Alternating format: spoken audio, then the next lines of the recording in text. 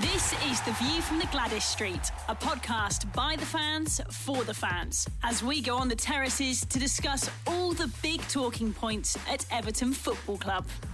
Hello and welcome to a very, very happy fan podcast this week.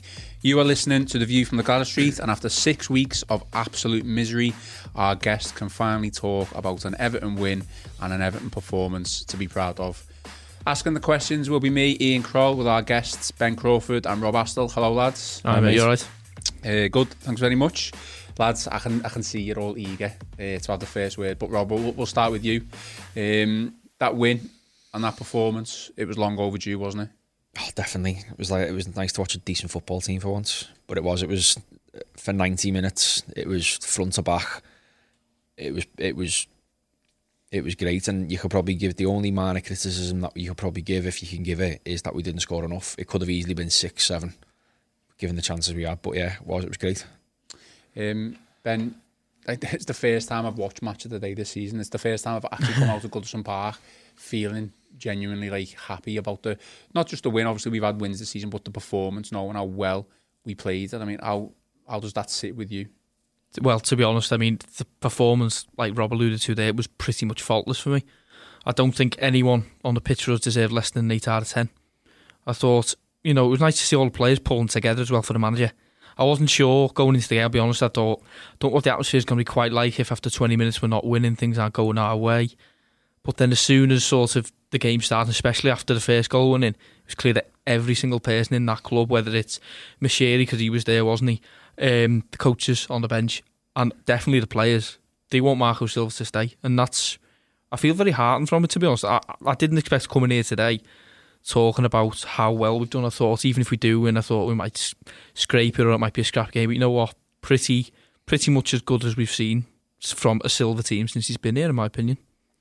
Yeah, well, we didn't get the early goal, as Ben just said there. We got, obviously, it was in the first half, wasn't it? But, usually when that happens and the longer it goes without a goal, Rob, it's like the anxiety you can tell. But that wasn't there, was it? Because the performance itself, individuals were top of the game there against West Ham. Yeah, we were in complete control from the off, really. I mean, I was saying to Ben just before the start of the pod, I felt like you could see in maybe like the first 5 minutes, like a few nerves maybe. But otherwise, Mina and Keane kept Haller quiet. Felipe Anderson was that bad, he got hooked at half time, and I think that's because Sidibe done such a job on him. It was a strange decision for me from West Ham. I agree that he wasn't playing well, but to hook him, you play making winger. He's still one of their best players, though, isn't he? For the forward, who's probably going to get it on the end of crosses. Yeah. It was a very strange decision. Yeah, really strange decision. But it just goes to show the job Sidibe done on him. Middle of the park. I looked at that team on the way to the game, and I was like, all right, Sam, he's gone for it. But could they overrun us in midfield? And they didn't. Gomez. I thought Gomez makes that team tick for me. Every win we've had this season, he's been instrumental in it. He was great against Wolves, he was great against West Ham, and he was great against Watford earlier in the season. And people just bounce off him, and then he's got such control over the ball, even when he's got men surrounding him. He made Tom Davies play well, and he made Alex Iwobi play well, because they didn't have the fear of having to cover for him. Every pass that he played was forward. Nothing was negative about his performance. He's so big and strong as well, isn't he? Yeah, and that's what's good about him. Mark Noble, a little rat, was bouncing off him all the time. and everyone hates him, don't they, Mark Noble? He's always an awful human being, isn't he? He's just... But you'd love him if he was for your team, though, wouldn't you? Yeah, but front to back, there was no that's why the fans got on side so quickly, was because everybody played well. Yeah. They didn't give West Ham a sniff in that first half. They had that free kick in the early doors, that went harmlessly wide. But that's why the crowd was so on side. And you know what? After 12 kickoffs, it's always difficult to get the crowd going for games like that. Yeah. I mean, the whole midfielder situation at Everton has always been, a point of contention at talking point. But even though we kind of played the same formation there that Silva's played for the past couple of weeks, there was no holding, like one designated holding midfielder there, was that? It was just complete team performance and everyone just doing different roles.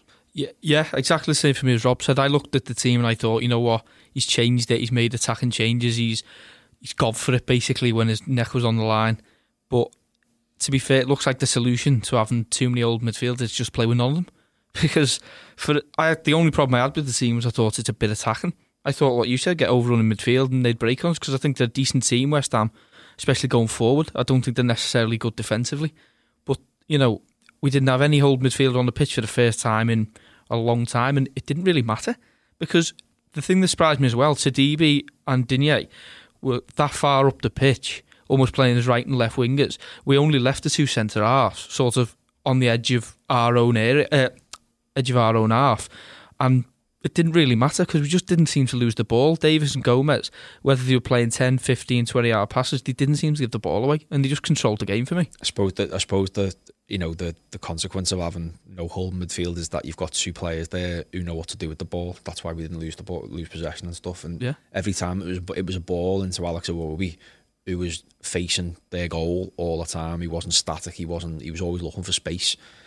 And I think that's why West Ham just couldn't live with us in the end. They were carrying the ball as well for me, and that's what was weird to see. Like, Davis hasn't played in a while, and he got thrown straight in the deep end. He's not picking up the ball and playing like sort of timid 2-yard passes. He's getting on the ball and driving forward with it. And Gomez is sort of slotting him behind to cover him. But there was no fear for me in that entire performance. That's what surprised me. Though. There was no fear, and especially when we went 1-0 up, it just felt like it could have been more. Didn't feel like we were going to drop it. There was a suggestion before the game that West Ham could be the ideal opponent for Everton in terms of they've had a solid start to the season. Everton's form's dipped, obviously, and they would come to Goodison Park and play open and expansive football. Did they do that, or did Everton just better in every department? What I thought they tried to do was they tried to get who's the Argentinian, Lanzini on the ball. Early doors, and because that didn't work, because he was just getting snuffed out by Tom Davis and Gomez, they were resorting to hoofing in the end. And that Haller was just that isolated, because Mina's twice his size, and then Keane's just mopping up what Mina's just done. Yeah. And for a team who had Yarmolenko and who had Felipe Anderson and Lanzini all on the pitch, they were really, really poor. And that Fornals, who they rave about as well, I thought he was awful. So we limited them to just putting hoofing long balls up from the top. I think they actually set up quite defensively. I was quite surprised, because if I was the West Ham coach, I'd have been, if I was Pellegrini, I'd have been shouting at them, going, listen, we need to get Everton. Ride out first 10 minutes, let the crowd get a bit anxious, and then just take them on at their own game. Because, in the last few games, we've not been great defensively. But they seem to set up like a bank of 5 and a bank of 4, with Haller on his own up front. And I think it played into our hands, but it was the energy. They were probably expecting for us to line up, I think, with sort of Sigurdsson behind the striker, who, for all his quality, as you see by the goal, is quite static and quite sort of doesn't get involved in the game as much. But the fact that they had like a sort of low defence, we just pressed them that out of the pitch. I think at one point the goalkeeper was passing it out to the defender, and we had 4 of our attackers sort of on the edge of their box, and they couldn't get rid of the ball. So their game plan went out doing different day from the first minute, because we were so high up the pitch. And usually an Everton team would usually struggle to break down two banks of 4. Yeah. And I Definitely. think that the trick was you've just mentioned there, Ben, about the Sigurdsson, about Sigurdsson being static. You didn't have that. You had energy, you had the energy in Iwobi. Don't get me wrong, Iwobi's it's too harsh to term this, but you know what I mean by it. He's a bit of a headless chicken, and you know what I mean. He just runs everywhere. He runs into space. There's no real like direction to where. I think he's almost got like a free role, if you like, within the team. And based on that on Saturday, I'll give him a free role. Yeah, he's brilliant. and because you've got that player always looking forward, always looking for that forward pass, looking to spray it out to Walcott or Bernard, or even play through into the Charleston. That's what we missed against Sheffield United. That's probably what we missed against Watford when they came. I know we beat Watford, but it was still only 1-0. It was a bit edgy. You're looking for that number 10 to put teams on the back foot and make them scared of you. Well, we'll come on to Sigurdsson, because I kind of wanted him to be like the focal point of the podcast because of what happened. Basically, we probably had our best performance of the season without him, and then he's come on and scored an absolute worldie. So let's come on to him in a couple of minutes. So, but does it bode well then that if West Ham not sat back, but like you said, 2 banks of 4, they were trying to be a bit more solid and not as expansive maybe as we thought they'd be. Everton have struggled against teams like that. Sheffield United for years. You've just mentioned it. Yeah. So was it there wasn't really that much of a change in formation? I think it was the fluidity up front, just different personnel in the right. I think it was having Richarlison up front give us a really good focal point, because we weren't trying to lump the ball up for Calvert-Lewin to hold up. We had Richarlison going up front, and then we had Iwobi in behind him. And I was sat next to my dad in the match, and my dad was saying it doesn't look like any of the front 4 know what position they're playing. But I turned around and went, that's good. That's what you want, because if you haven't got a 20-goal season target man in the middle, you've got to have all the players sort of fluid, moving and causing problems, and that's exactly what happened. You look at the positioning for Bernard for his first goal. He was our left winger, and there he is on the right hand side of the penalty area. The fluidity between them all, West Ham couldn't handle it, and that's what the beauty of it was. For me, it was the perfect number 9 performance from Richarlison. Couldn't agree more. Well, it is a different style of play, like you said there. Yeah. Dominic Calvert-Lewin, we're not just hoofing it up, making him hold the ball up, whether he's chesting it or bringing it down to feet. It's actually balls over the top, or in behind, isn't it? Do you know what I mean? For the likes of Iwobi, Walcott, Richarlison and Bernard to run onto. And that's his blueprint now for teams like that. Play that kind of expansive football where for 1 minute Richarlison's on the right wing, but you've got Walcott running through the middle. And there were times like that when Walcott was going through the middle as well, and Bernard cutting in and whatever, and maybe play your Calvert-Lewins and your Moise Keanes against your Chelseas and I think that's where Calvert-Lewin thrives, to be honest, doesn't he? Against the bigger teams, teams like that where they're going to have the ball and where they're going to want, they're going to have the ball a hell of a lot more than us. Teams like Man City, we play well against City. Don't forget, let's not, and Calvert-Lewin, ran Fernandinho and I think it was Otamendi the idea, ran them ragged. You adapt to different scenarios. You don't stick to one style. Courses for courses, innit? Yeah, I think the next home game after this is Tottenham. It wouldn't bother me if he does change it up, because Tottenham like the ball. Tottenham are going to play how Tottenham play. Tottenham play really nice football. But I think the home game after that, I think it's Norwich. Is it Norwich? Well, I think we've got the Watford game in between. I think we've got Watford before Tottenham, isn't it? But in the league, you've got this Norwich team who probably will come up and try and play a bit, a bit more rigid than they would at home, and that's the kind of team you're gonna have to play at home, so you can break them teams down. We've struggled from Martinez really to struggle to break them teams down. Moyes was the master of beating them teams 1-0. Getting your goal and sitting back and just going, you come at us now, mate. But Martinez struggled to do it because you can't pass around them. You can pass around them all you want, but you're not gonna get them behind because your forwards aren't making them runs. It's like we played Villa, wasn't it? That's exactly what happened when we played Villa away. Yeah. As soon as they got the early goal, we couldn't get him behind them, so we resorted to just sort of, I think it was Gomez just playing 40-yard passes to no one, and then they loved us putting the ball in the air, didn't they? And what was interesting as well about the weekend is you look at the passes that Dean and Sidibe made. I call them like the Leighton Baines passes into the edge of the box. Baines used to be great at it. He'd play it into the centre forward just on the edge of the box when you'd expect him to whip it in.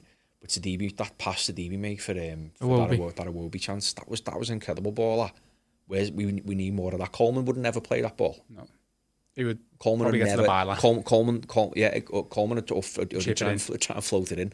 You know what I mean? But so that's what you need. You need to be more expansive at home against teams like this, and that's how you'll cut them open. Where does Sigurdsson fit in then? Because, as we've said, he doesn't seem to fit into the style of play. We've said it for weeks. It's becoming boring. We've said change it, Marco. He has. We've had our best performance of the season, and then he goes and scores a worldie like that. Where does his future lie now? Well, in the immediate future anyway, because obviously he's not going to be leaving, but is he going to be getting first team action? To be honest, I think after that game, I think you have to review it, because for me now, after seeing the good points of him when he come on and scored the winner, but also seeing the point that Iwobi's offering more when he's on the pitch, I think Sigurdsson now, it's a case of giving Iwobi a run in the team as the number 10, because I think he gives us so much more fluidity. If you're going to play Sigurdsson, for me now, especially sort of ages, sort of just past his prime, so to speak, sort of into his 30s, I think it's got to be now a case of you're going to either have to play him deeper or not at all, because I I know that's not his natural position, but at the end of the day, he's still energetic and he's good on the ball. We need to try and develop him, I think, into a deeper midfielder, maybe where Davis played the other week, because for me now, that number 10 position, I don't really ever want to go back to seeing a sort of, as good as he is, a static number 10 in behind the strike, because I don't think it helps the team. So I think it's a case of he's either super sub coming on to sign, nick a goal to win us a game like he did on Saturday, or they've got to try and work with him on the training pitch and get him to play a deeper role, because I think there's a place for him. But I think a lot of players who are like that, maybe a bit like David Silva, the last couple of years he's gone back a bit. He doesn't quite play behind the striker anymore. He plays a bit of a deeper playmaking role. I think if he's going to be in the team, I think that's where his future lies. Do you agree with that, Rob? Look, yeah, you just hit the nail on the head there with David Silva. David Silva used to play right up top for City, but slowly but surely he's dropped further and further back, almost like Rooney did, really. You know, and look at the goal that David Silva scored at the weekend and where he started from and where he finished. He ghosts in because he's got the intelligence to be that kind of player. But at the same time, though, he'll mop up and he'll clean up passes and make forward passes from a deep line position. So Sterling, De Bruyne and whoever can race in. I know we're nowhere near on the level of City, but you can get them in that kind of mould. Where exactly where Tom Davis was playing. Andre Gomez was winning the ball. He was giving it to Tom Davis, and Tom Davis was just giving it to the attacking three in a Wobie, Walcott and Bernard. And I think if he wants to be in the team, he's not the number 10 that we want him to be anymore. If your number 10 should be really fluid and really like fast and you know what, a bit unpredictable. He's not a modern day number 10 for me anymore. Yeah. He is like a sort of like, we go back 15 years, Tim Cahill was playing as number 10, and he's not number 10 now, is he? He wouldn't play there now. He's almost like Gylfi Sigurdsson's career, especially last year. I felt he was almost like that second striker. Definitely, yeah. You know, he was you look at some of the goals he scored last year. He was almost playing off the Charleston or Calvert-Lewin at times. Looking, he was getting the tap-ins and things, and so yeah, he's got to be developed, and I certainly wouldn't be throwing him back in the team on Saturday. To be honest with you, if we don't start that team that's finished that played on, it's going to be uproar, isn't it? If he puts Coleman and Schneidlin back in. After we've just had that performance, Marco Silva's going to shoot himself in the foot if he changes. If it's through no fault, without injuries and whatever, if he changes that team, he's a fool. Because Brighton are there to be got at, because they try and play football nowadays, and we play well against teams like that when we have a go.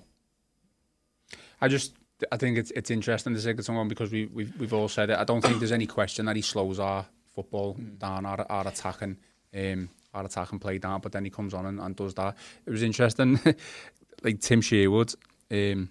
I saw that. He hasn't watched us all season. Exactly. He hasn't watched the game all season. He was praising the goal, and rightly so, but he was like, get him in that team. He needs to be in that team.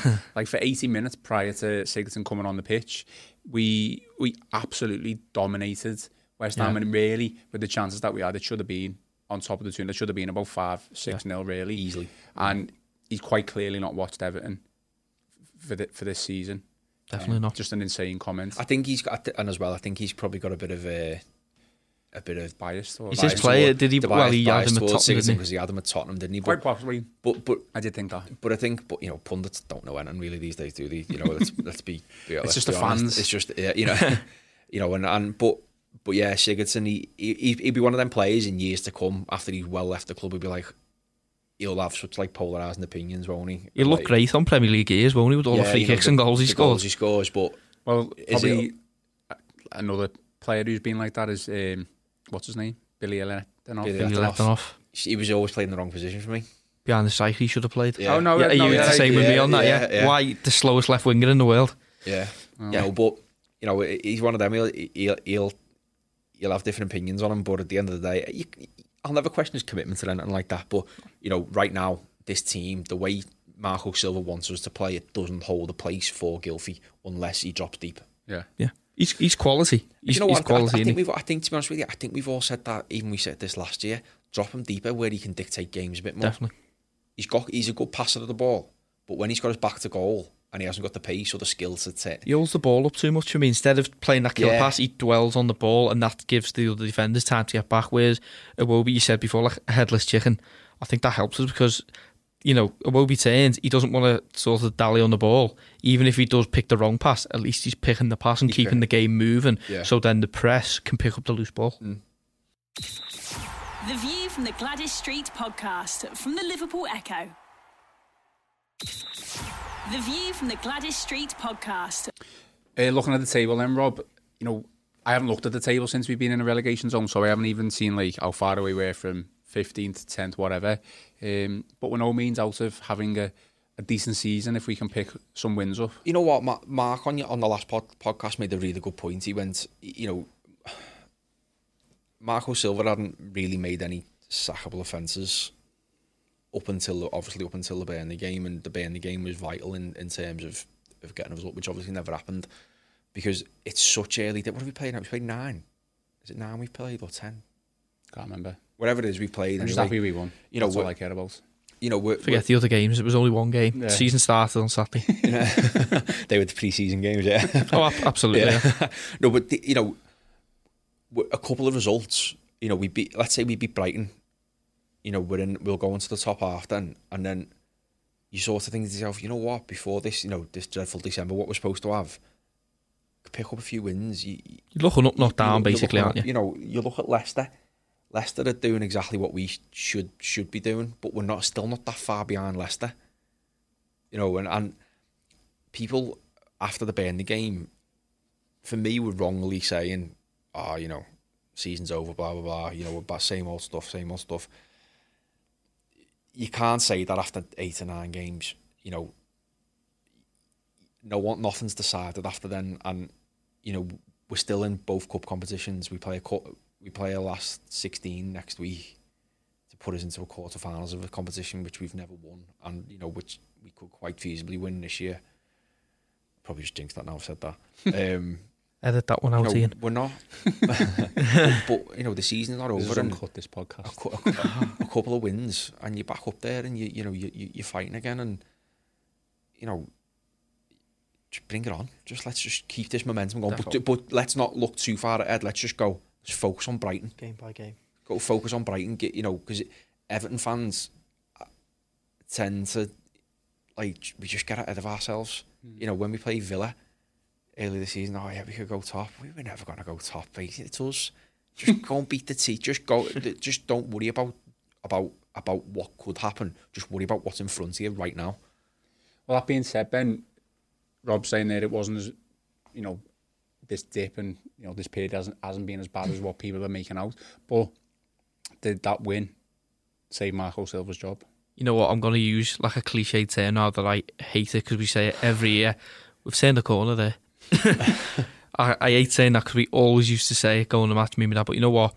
It felt different on Saturday. I just think the team that was set up and the performance, it did feel different. And it's like you said before, Rob, if Marco Silva changes that team when we go to Brighton next week and we don't pick up a decent, if he makes the wrong change, he puts Coleman back in, etc., then I think we'll be pretty much back where we were in terms of the fans getting on the manager's back.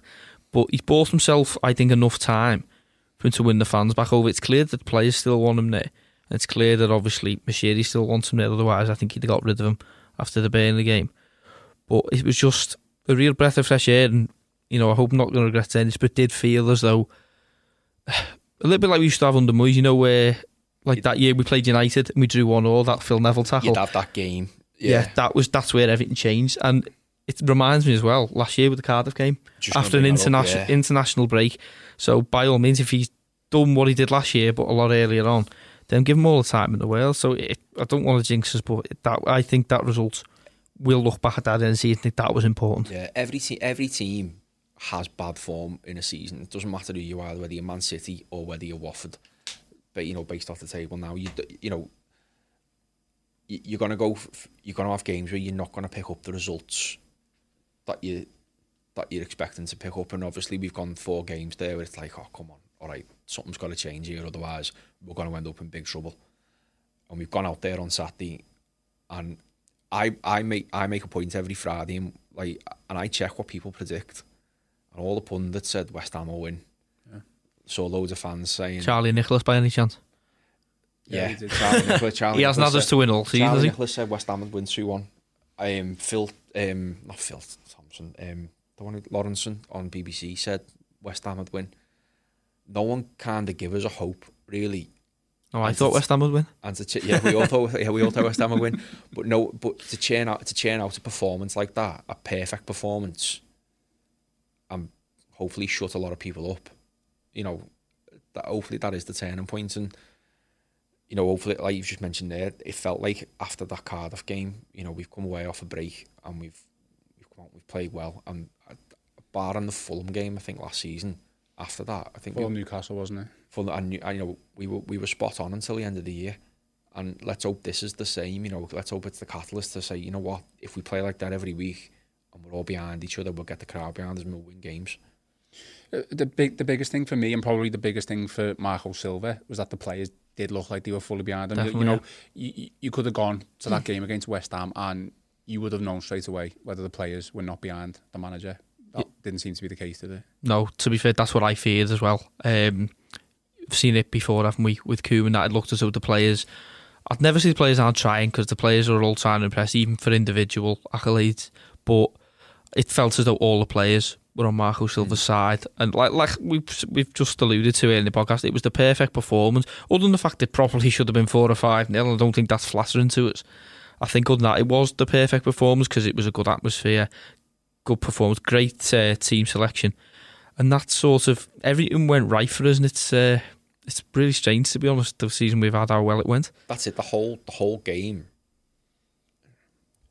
I wasn't worried about West Ham at all until that last ditch chance. non-corner. Yeah, that would have been so Everton for us to concede. I thought it was so 100% happening. Yeah. 100% I thought that was happening, because obviously I sit in the Park End, so it was right in front of me when Sidibe got hacked down. For starters, it was a foul, probably a yellow card. Yeah, he did. And then it was nowhere near a corner. A great challenge, and when the corner come in, it sort of went in slow motion because the ball was floating in and Haller was completely unmarked, and I was just sort of it just felt like one of them moments where you're going to start hearing someone narrating it and this is where the season collapsed, because the header come in, it bounced out. Jordan Pickford, we've spoken about him on the podcast last time about whether or not he's been a bit out of form. That was sensational, and that was the only thing you had to do all game.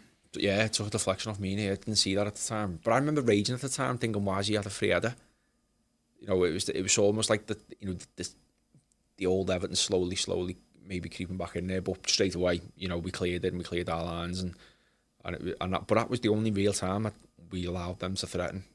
I mean, the decision from the referee, I sit in the lower Gwladys, so it's quite far away. But you could just tell from the crowd's reaction that it wasn't the corner. Yeah. It was quite clear, and the referee still gave it. I mean, if that had gone in, if they'd scored from that, VAR wouldn't have had anything to do with that, would it? Well, I said this before the pod. If a goal's been scored there, surely that's got to be checked because it's a clear and obvious error by the referee. But no one's clearing the rules, are they? Because you look at, there was games all over the weekend which were affected by VAR. That Burnley game, how the hell did Johnny Evans get away with that? No one knows what VAR is meant to achieve and what they're trying to. I still think VAR works for certain things like offside. I think penalties, it's just too subjective. Today was it today the Premier League have said they're still not going to give the referees the monitors after at the pitch side monitors for them to go and check. I think offside is definitive though. Isn't it? Oh yeah, you're either on or you're off. You know what I mean? There's no if or but on that. It's like tennis, it's on the line. Or yeah, it's whether it's your fingertip or whether it's your whole hand, you're offside, aren't you? At the end of the day, but you look at that the Mina header. We still don't know what happened with that, do we? Even like a lot of top journalists, a lot of top pundits have said no idea why that goal was disallowed. In fact, someone did say it was Gomez who was meant to have fouled him. That's where where did I hear that? Wasn't I with you? I think we were on the way home because I'd said to you, because I thought because it was an outswinger, I thought the ball had gone out of play. Yeah, but then it was you said to me, no, they took a free kick from it. Yeah, someone suggested it was a Gomez foul, but he literally did nothing. It was very similar to what going back Ferguson did in the Villarreal game, or no one knows what no it was. Foul whatsoever. Yeah. Don't open that wound again. I thought Paul Tierney had a really poor game in general. To be honest with you, I thought his game management was awful. you don't mind seeing it's given these 50-50s. What bothers me, it's like a West Ham player gets a touch, they go down rolling on the floor. The same thing happens 2 minutes later, we get nothing. And that's what really, really irks me about just want consistency, don't you? That's all you want. I mean, Tom Davis's booking was a joke. Tom Davis didn't boot the ball away. He went to pass the ball. The ball took a deflection off one of the West Ham players, and it looked like he booted it away. You know, it's just a really, really bad performance all around, really, from him. And I mean, that corner alone that West Ham had, if they'd have scored from there, you know, that would have been absolute. Oh, we know your feeling on referees. I know. You don't need to tell everyone. I mean, you've already said, both of you don't want to change the team for the Brighton game, but Sidibe, like, not many people have seen him. He's played against Sheffield Wednesday, didn't he, in the League Cup? But how impressed were you with Sidibe, then? You know what? He was pretty, again, go back to my early point, 8 out of 10 for every player, and he's no exception to that. I was surprised how far up the pitch he played, to be honest. I was surprised. He did play sort of as a right wing back, but you know what? It was a bit like the rest of the team, just a breath of fresh air from start to finish. He looked confident defensively. I didn't worry about him when players were one-on-one with him at all. He looked like he's got pace about him. His end product, I think, in the first half left a little bit to be desired, but we are used to seeing our Seamus, like, you know, throw the ball about 10 yards behind the back post. But they cannot take him out the team based on that. They can't. If he puts Coleman back in, regardless of whether he's the club captain, Silva is just making a rub for his own back, because Sidibe didn't look shaky at the back, looked really good going forward, especially like you said there, that pass to Iwobi, which Iwobi should have scored. But if he keeps that up, we've got the option to buy him, haven't we? So you never know, we could have sorted the right back problem there. Do you know what as well, when you think about it there, you've got the potential to have your fullbacks being the world champions fullbacks. You'd have to, haven't you? A couple of days before he was getting recalled back to Monaco. Apparently, yeah, that were the rumours anyway. We weren't impressed with him. He barely played, but that was one of the reasons. You know, but you've got the opportunity. You've got the opportunity there to have the world champions fullbacks as your own fullbacks. That's not something to turn your nose up at, really, is it? Everton can't turn their nose up at that. No way. You know, and you know, it'd be a travesty and detriment to Marco Silva if you put Seamus Coleman back in. 2 steps forward, 1 step forward, 2 steps back. If he changes anything in that team, I tell you what. Do you know what he can do? Play Seamus Coleman in the cup game. Yeah, I agree. Well, actually, you know what? I don't agree, because I think the cup's more important. I'd go Alpha. There's no way. It's a squad game, isn't it? Do you know what I mean? And there's going to be times where Coleman's probably going to come back in. There's going to be times when Sigurdsson's going to come back in. It's just how he sets the team up. Like you said, Sigurdsson does he play deeper, but we still play Iwobi as the number 10 behind the strikers. Because if it's just Sigurdsson in the midfield with Iwobi on the left, well, you might as well just go home. Unless you're playing a poor team who you know, you can build up slowly and attack. The only thing I could potentially see him doing on Saturday is, if he's fit, is maybe putting Delph in, because Delph will pass the ball forward. And I like Delph played well with Gomez before as well. I think it'd be very harsh. It would be very, very harsh. It would be, but you know what Silva's like. He messes around with his teams until he's got like something which, like, he's confident in himself. That works completely. And I mean, Saturday should tell him that in its own right. But this is Marco Silva we're talking about. I can see him making maybe one change if he's... You never know. If Mina's not fit, he might even play Delph centre half. Obviously Mina... just Peel's dad if he's injured. We're waiting on an update, aren't we? Wouldn't it? No. Well, I've got this question. I've been saving this question for you, Rob. Your mate, Theo Walcott, why did he play so well? Oh, what a game. Do you know what? Like, when rolling back the ears. But what I liked about him... And Bernard, I love his hair. About him and Bernard, it was helping the fullbacks out. You know, they were defensively helping the fullbacks out. Yeah. They were both great. But Walcott was, apart from his debut against Leicester, you know, a couple of years ago, that's his best performance. I said exactly that. Since that game, I think he scored 2 against Leicester, didn't he? That won us the game 2-1. Yeah. Since then, that's been his best performance by a mile. And it was more like down to his work rate and his interchanging with Richarlison and Bernard, you know, switching the flanks and switching, you know, positions and things and getting himself into space. He was unlucky in the first half. He had that chance in the first half, didn't he, where it just deflected out for a corner. That was going in the top bin there. And then that one that hit the bar, Jesus Christ, that nearly took... Oh, no. That was insane. The roof nearly fell off when that went in, Jesus. He seemed to form a nice partnership with Sidibe as well. I don't know what you thought. Sidibe, when he got the ball, he was always looking for the outlet. Coleman was the outlet. It's not Coleman. Walcott was the outlet. Yeah. And again, he's another one. Does this mean he's not crap?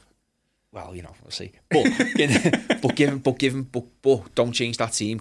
Keep him in there and say to him, you know what, mate, you've done well there. You're staying in the team. What does that say to the players if after that game he drops anything, really? Especially Sidibe. Sidibe will be saying, I want to go back to Monaco, because he couldn't have done any more in that game for me. Yeah, what have I got to do? What's the point in being there as a French, like I say, as a French international, if after one game, when he's played that well, James Coleman comes back in who hasn't been great? So the balance for me on the right hand side was fantastic. It was the balance more than anything of, like you say, Walcott getting back, Sidibe going forward. And we just, for the first time in a long time, I think we looked a threat on both wings just as much as each other, whereas normally it's always been, historically, it's been our left-hand side, especially now I've got Luca Dean on the left. But the balance for me, you're worried about the right side if you're playing against Everton, the left, and then on top of all that, you've got Richarlison and Iwobi pressing well high up the pitch, so really got to keep it that way. Yeah.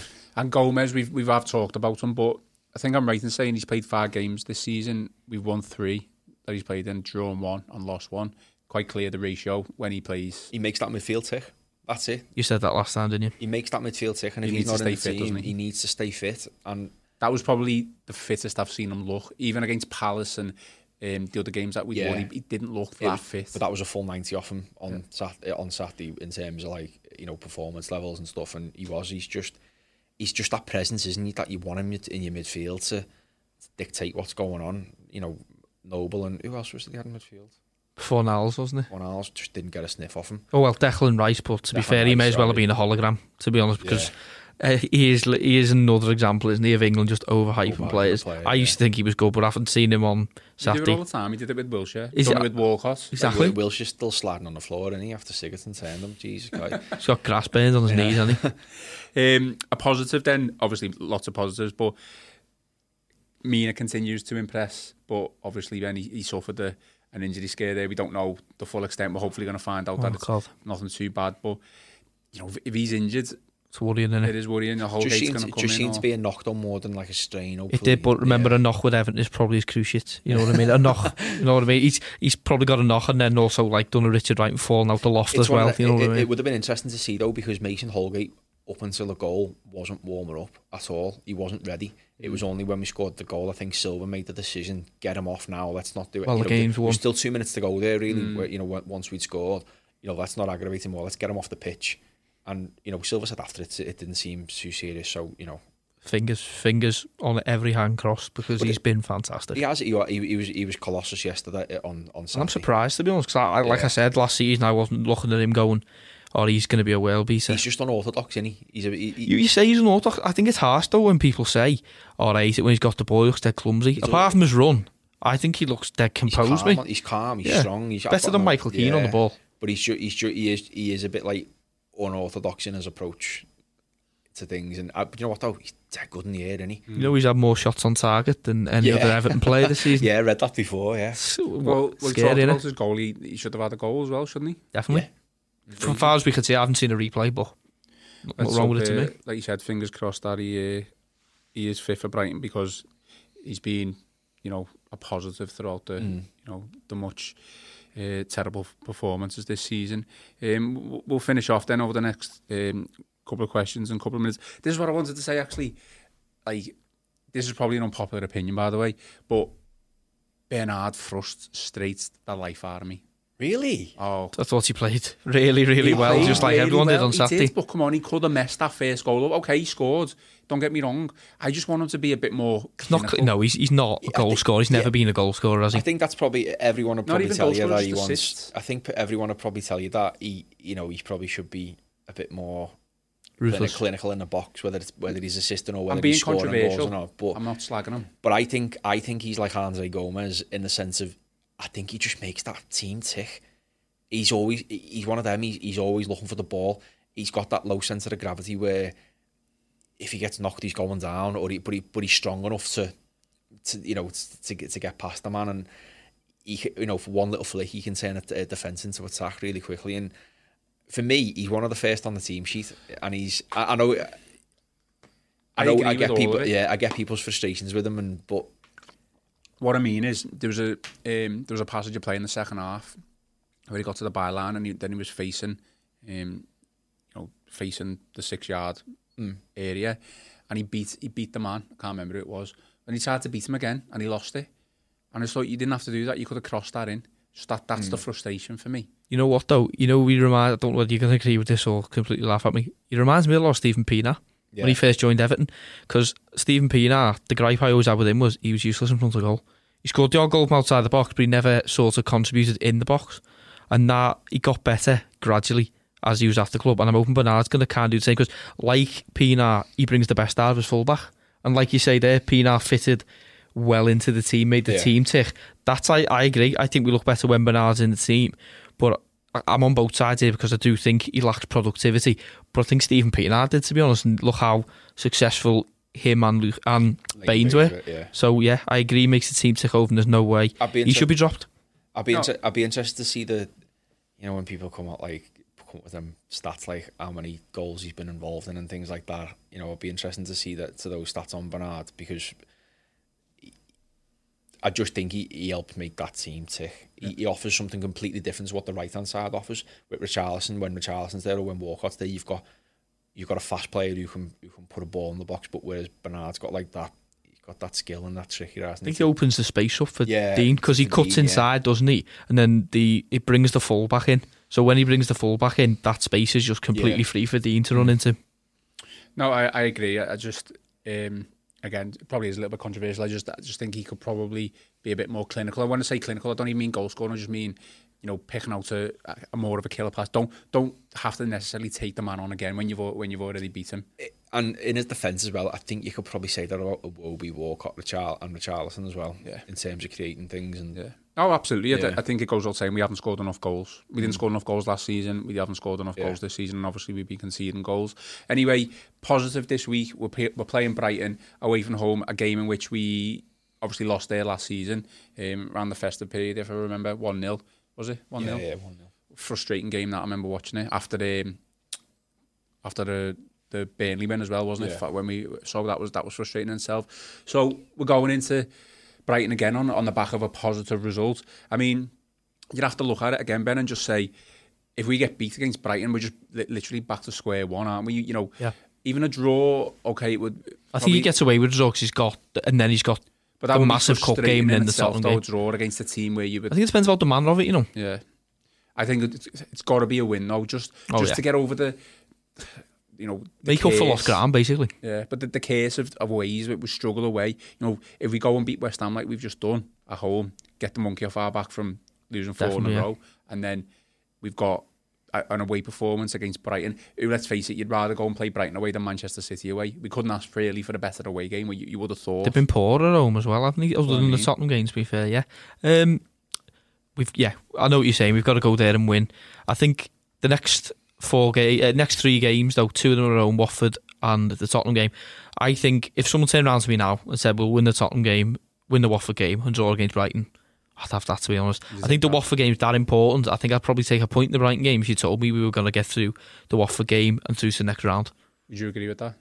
The way when you say it like that, just so much more important for me. That Carabao Cup game cannot be emphasised enough, that we need a full house and get everyone behind the team, because that those 2 points against Brighton, if you drop them, you can make them up. We cannot make up getting dropped out of another cup competition this early on, especially when the draw's been that kind. Yeah, I couldn't disagree with that. I think, but Brighton, you just said there, their home form, isn't the best. They got beat at the weekend as well, didn't they? Villa. They're a team, like I mentioned before, they're a team who under the new manager like to play football. They like to play football and stuff now. They're not the old Hoover up to Glen Murray team that they used to be. So I think there'll be opportunities for us. I think it'll be a game with quite a few chances. I think we will create chances, but again, it all depends on what team Silva picks. But if he comes away from that with a draw, I wouldn't be devastated in any shape or form. No, I agree. Okay, then, so we will finish off the podcast with predictions as we always do. Ben, go with your prediction. Well, obviously 3-0 Everton, Theo Walcott hat-trick. That's What's your quite real evident. What's my real prediction? You know what? I'm gonna be positive. 3-1 away win, And you know what? We just need to get Moise Keane on the score sheet, even if it's from the bench. So he'll come on and score the third. I'm going to be dead negative here. 1-1. It's a 1-1. I must admit, it is a 1-1 game. I'm going to say what? I think we'll draw. I think we'll draw 1-1. Yeah. And I'll go Moise Keane on the score sheet. But I think we'll go Ed. But we'll concede, yeah.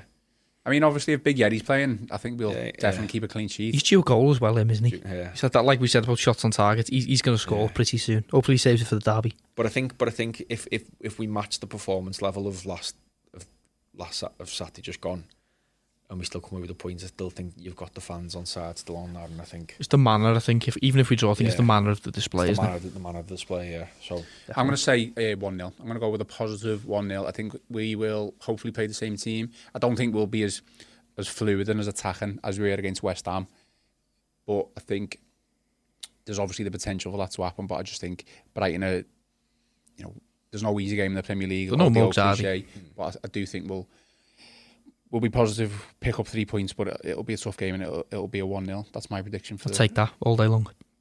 I think we all would. And then a win against Watford the following week. That is the big game. A couple of days later, yeah.